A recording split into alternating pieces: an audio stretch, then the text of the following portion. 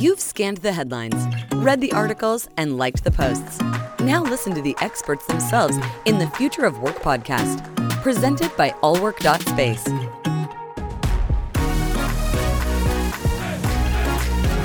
Are you ready? This is Frank Cottle, and welcome to the Future of Work podcast.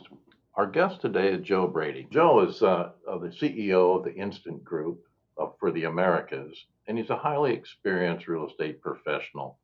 Most recently, he was the head of real estate for Walgreens, where he was responsible for a 150 million square foot portfolio with an annual budget of over $3 billion. Prior to Walgreens, he held several senior roles at JLL and was a founder and partner of the Standard Group, which was sold to JLL in 2008. During his 30 years in this sector, he has had diverse experience growing high-volume retail, delivering global rollouts of office space and distribution centers, and driving portfolio optimization and property technology leadership. Joe leads the Americas business for the Instant Group in its Chicago office as part of its expansion across the Americas. And Joe is a global trustee of the ICSC, a member of the ULI and Cornet. Joe, welcome very much to the program. Thanks, Frank. It's great to be with you. Joe, it's kind of interesting. You and I have a little bit counterposing things. I see in your resume, and I see everything that you've done, everything except flexible workspace. That's true. Is the perfect time and the perfect position to round everything out that you do. And one other thing I notice is a lot of people in the flexible workplace sector really don't have the broad-based corporate experience that you bring. So rounding those things out, I think, will be really a great contribution, not just to the Instant Group, but really a contribution to our industry at large. So thank you for joining us. It's great to be here. Tell me, what sort of general trends do you see from the perspective of Instant Office? What do you just see happening out there in the world? Yeah, Frank, I think it's interesting. And if you don't mind, I just want to comment on the lack of flexibility in my work experience. While at Walgreens, running a very large portfolio, I really came to learn that it's very difficult to gain optionality, to future-proof a exceptionally large portfolio. It was like captaining a aircraft carrier. Very difficult to turn, far from agile, and given that some of the trends and issues that are happening, we are absolutely positively in this age of acceleration where things are changing faster than ever. And so as a result, when you look at corporate real estate being demonstrably linear, unchangeable, and flexible, there is a widening gap between the rate of change that all of us experience every day as consumers or as workers or just as citizens, and what the built environment today was constructed for. So there's this massive deviation that's happening, and I found that the flexible, agile workspace industry is primed to help really close the gap between how fast the world's changing and where traditional corporate real estate is today. Well, I would agree with that. I think that some of the biggest proponents for flexibility in the workplace really won't be the historic occupiers of business centers and co-working centers, so much as government and large corporates that are having to rethink massive portfolios in order to make progress, not just on the real estate sector, but overall within their corporate environments. Well, I think that's right. I think there's going to be a rapid move toward agility and flexibility. As we talk to, and I certainly come to the table with a demonstrably CRE leader perspective, and I see that the idea that occupancy can be either the second or third largest cost for a company, people are starting to rethink that. And there's been this awakening. We did some research interviewing 60 CRE leaders around the globe. And one of my favorite quotes that came out of it is, work from home is no longer the enemy of the C-suite. And people are starting to think about work differently. The idea that we are going to work after this last 6 months is quite humorous. It's a bit of a misnomer, because I think all of us are finding that work can happen wherever you are, and unfortunately, some have really had to battle through the pandemic. Others maybe had it a lot easier. But either way, we found out that there was a massive inversion from 98% of people working in some level of an office environment to 98% of people working from home. And we didn't miss a beat. The economy continues to move forward. And Yep. so the COVID portal has thrust corporate America into the future, and we're here now. And now the question is, what are we going to do about it?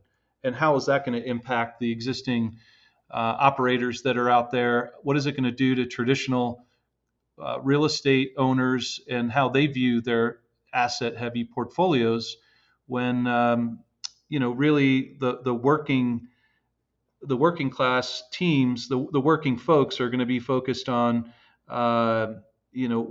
where can I work today that's going to best match the modality of the work I'm doing. If it's heads down, concentration, task oriented, I might as well stay at home. Why get in a car or take a train or commute to a high rise or go to a space? And I think there's a place for that.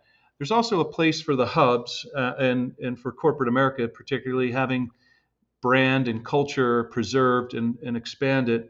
There will be a place for those core offices, but I think where we're going to find extreme growth, particularly in the flexible office market, is in this idea of work near home and alternatives to going to a high rise. That conversation's happening all over the world, and it's more pronounced in places like New York, Chicago, San Francisco, London, Paris, Montreal, etc.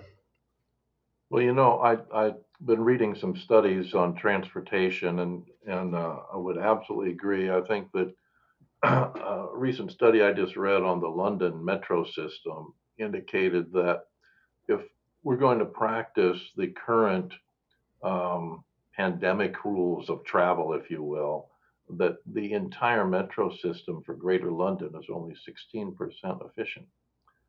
And other studies have indicated that people don't mind going to, or I'll say being in an office around others. That's a fairly contained and a fairly easy environment to manage for safety purposes and for all business purposes. What they don't like is public transportation. So it won't be a matter of being in the office as a problem. It'll be a matter in many markets, such as the ones you recognize, of getting to the office.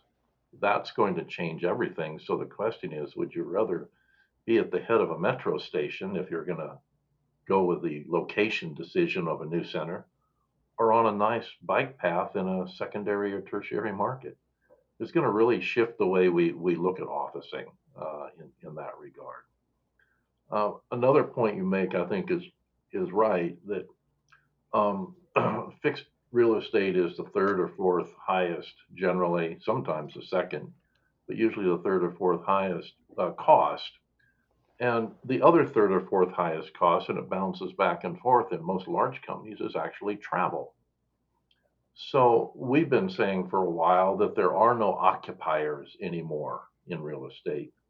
We've been saying this for the last 3 or 4 years, in fact, but that all people in business today are now permanent travelers. And it begs your point of the hub versus the home versus the neighborhood facility, et cetera.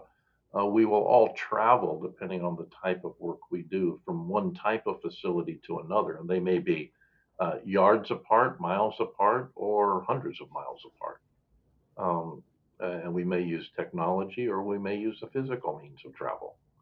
But that's the biggest thing that we see is that the understanding that people are not static in their work. Unless you're a coal miner, you're not going to work anymore. Yeah, I mean, I do think that notion of going to work is, is almost nostalgic now. And what's interesting, you do have. I love your coal miner analogy, but you do have in the financial services trading floors, Hmm. for financial services and insurance and other companies with call centers. And what those folks have found that in the last 6 months they've learned they do not need to be tethered to large either trading floors or call desks and call centers. And many companies are now saying we think we could take 50% of a call center and have them work from home or have them work from an alternative location. And likewise, the trading desks uh, have found that they too can be profitable, be safe and secure, and and then actually have a quality of life. So I would say that from a safety perspective, I thought initially the notion of public transport and vertical transport would be two of the largest villains of our COVID world, largely because of what you were saying around separation and cleanliness and so forth on the public transport, and then really the friction involved in the vertical transport with hordes of folks coming back to offices, presumably when if and when school restarts and in the fall, September, October, there will be limitations on the number of people in an elevator, and so that will be more of a nuisance, a friction point from a time perspective. But one of the things that's really being explored now in the built environment is really air quality. And if you Hmm. think about how traditional office buildings have been constructed, oftentimes they look at, Open air plenums, open air plenums. Yeah. well, but you think about it. You think about how often is there a fresh air turnover, and in many instances, you're looking at only 2 times a day, morning and night. Compare that to a 737 that turns over its air every 3 minutes. Right.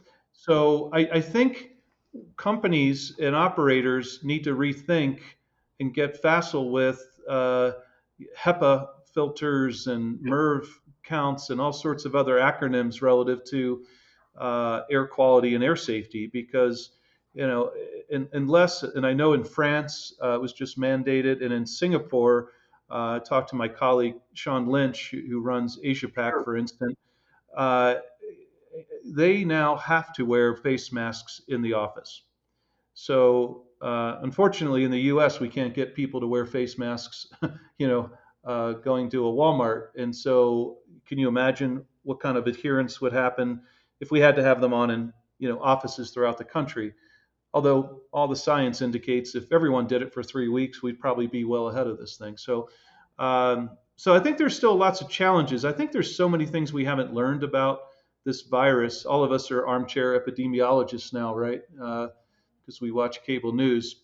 But I do think there's a lot more science to be learned, a lot more concern to be had, and I know all the operators and folks in corporate real estate are focused on employee health and safety first and foremost, and it's kind of the most important amenity out there.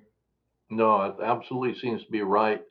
It's funny, two things that you've mentioned initially remote work and now health care. I know in our own company, and we have three call centers, we took a survey across our entire teams, uh, uh, and uh, the response from the team themselves was that 83% of the team members globally in our organization felt that they were more efficient as a result of our remote work programs as opposed to less. And that led us to, particularly in our call center structures, to look at what we were doing and fortunately, we have the technology. That's sort of our basis as a company, but to look at what we're doing and reorganize ourselves to where now 50 to 60% of all of our operators and all of our staff time will be permanently remote, either in a work center, a workplace, or in a residence, but with the functionality in our case primarily on residences. And we're uh, doing that really at the surveyed request, I might say, of our teams. And it is interesting to see that come about. And we've seen increased productivity overall as a result of it, economic productivity, unit service productivity, et cetera. I think others would be saying the same thing. I don't think we might be a little more formal in our approach, but I don't think others are experiencing too much different. The other thing that you mentioned that we did and we found was very easy to do was we met with the property companies where we office, and even in our flexible workspace that we have in a number of facilities, we were able to very quickly put in HEPA filters and boost the airflow with hardly any effort whatsoever. We just had to think of doing it and then require that it be done by our landlords. And no one hesitated. It wasn't expensive. It was very easy to do. So a lot of the things that people are talking about aren't overwhelming problems. They're really quite as simple as you say, as putting on a mask. You can put a mask on your entire office space if you like it, with relative ease. Yeah, it's true. I saw an article where someone said for $50, they were able to go to Home Depot, buy a box fan and a Yep. MERV 13 filter, put it on the intake side, and it actually did a remarkably good job of eliminating particles in the air. Yep. But really, so I think we just have to be more mindful and focused on it.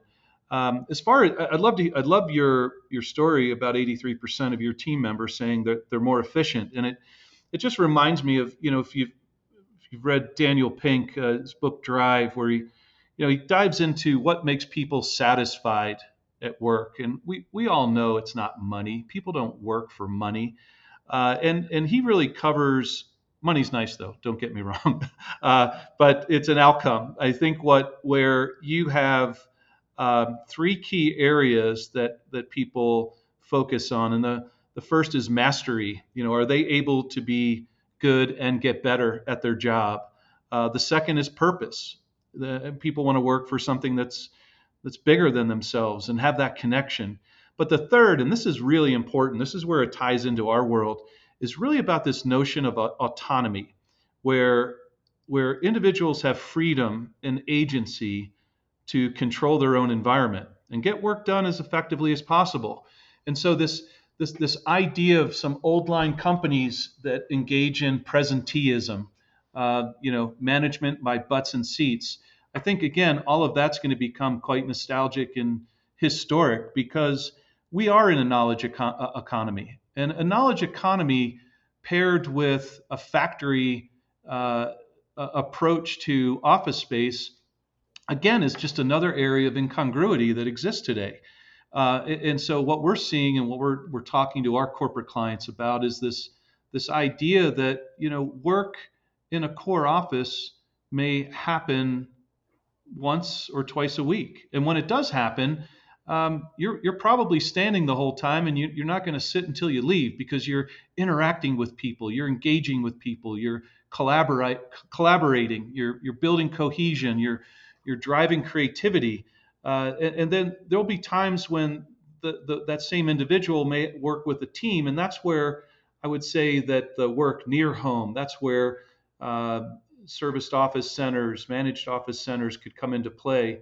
I think that becomes a really important decision and an option for an employee, because if you think about it, if you're working near home, you're generally car, or I like your analogy, bike friendly, not mass transit reliant. And then typically outside of dense urban cores, you can find low to mid-rise buildings that are stair friendly and not elevator reliant. And so, you're cutting down on the commute time. You're allowing a bit more of a balance toward life in the work-life balance. I think a lot of people over the last 6 months have determined that that they really like their families. I know this is the longest stretch I've ever been with my wife. We've been married 22 years, but like you said, I've just been a traveler up until now. Um, but it's going to be it would be hard to get back on the road 5 days a week. Uh, and likewise, I think for employees, it'll be good to be home for dinner. Yeah. And so that's it. I think there's going to be some really good parts coming out of this change. No, I think there will be. And, it's funny you mentioned wives.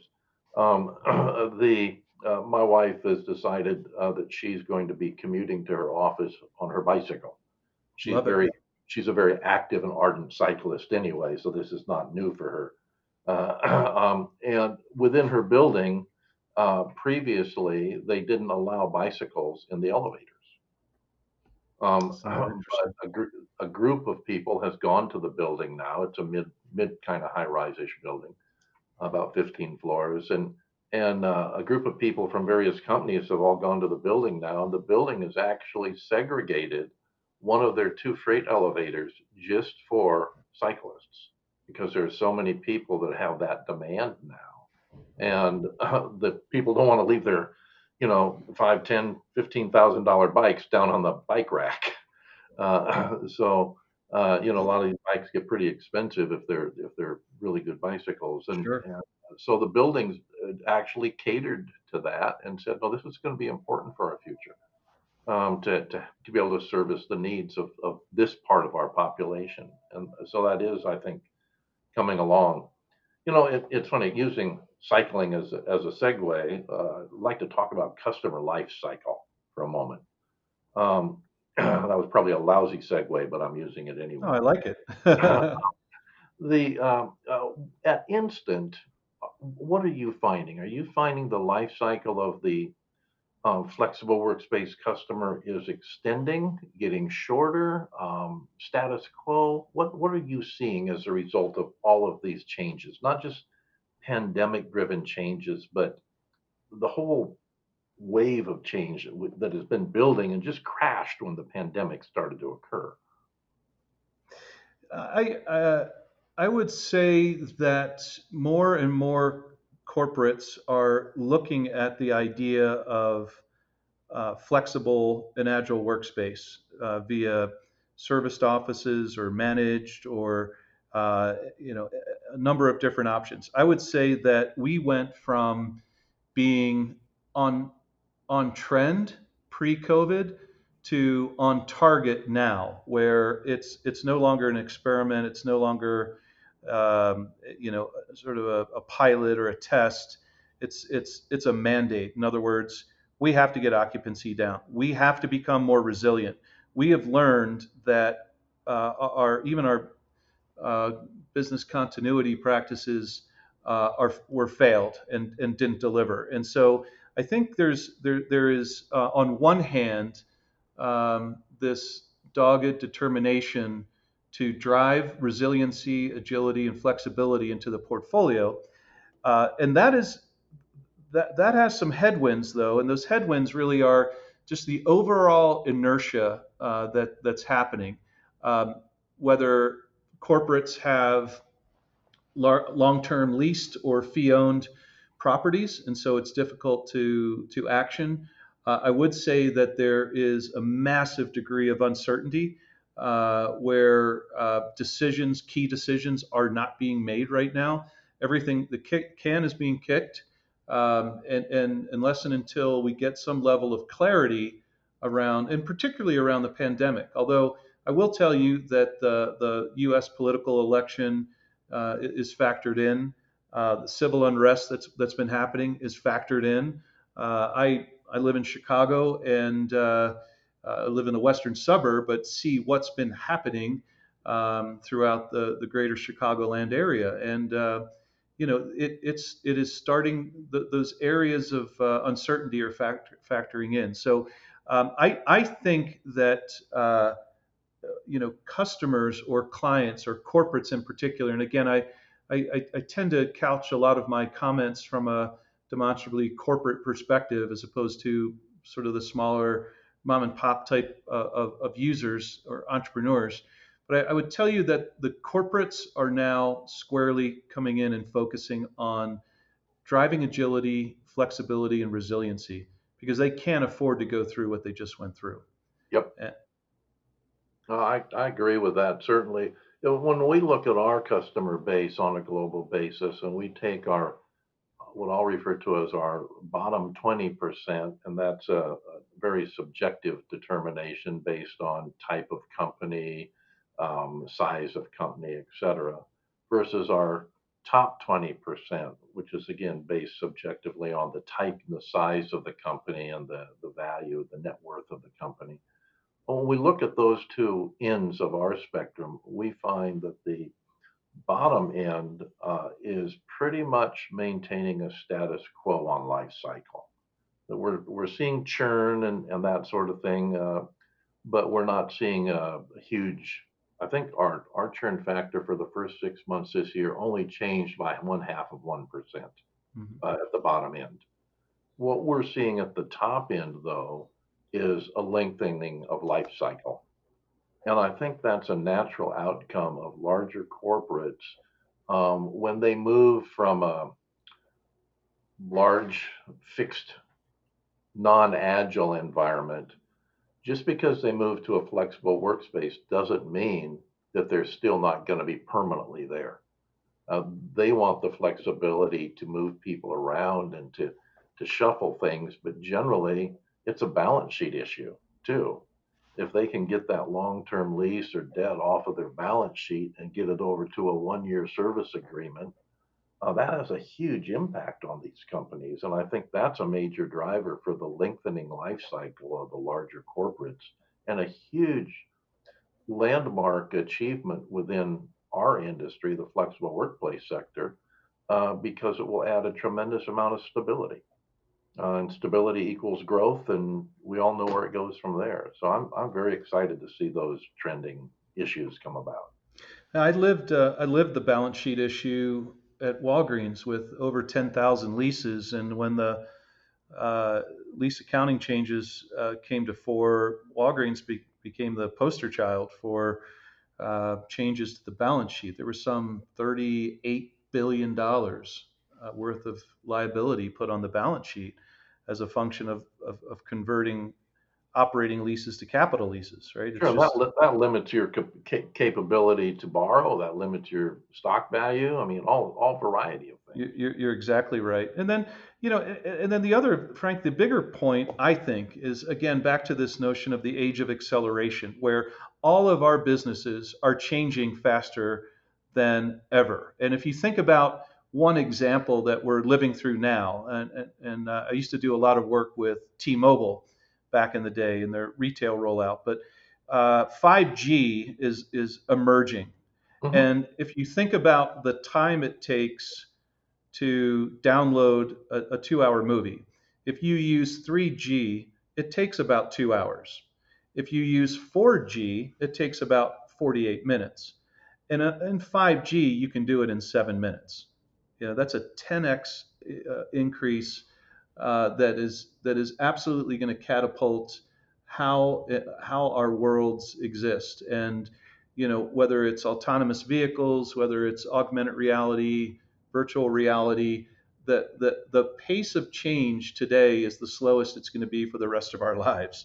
Yep. And the fixed heavy asset fixed office environment is not agile enough to keep up with that. And so I really think the role that the flexible office industry has is going to be more important than ever. And I'm happy to be a part of it. And it's been great to meet people like you and learn from my colleagues at Instant how to help invent the future. As they say, leaders make the future. And I think we're helping many companies navigate some tough waters right now. Well, it's funny. Everybody, you've heard the phrase "new normal" and oh, when are we going back to the good old days and all that sort of thing. And I guess I'll kind of start to wrap this up a little bit by saying that it really is the good old days are tomorrow.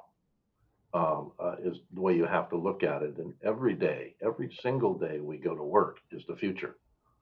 And you really have to live in it, kind of get a little Zen-esque.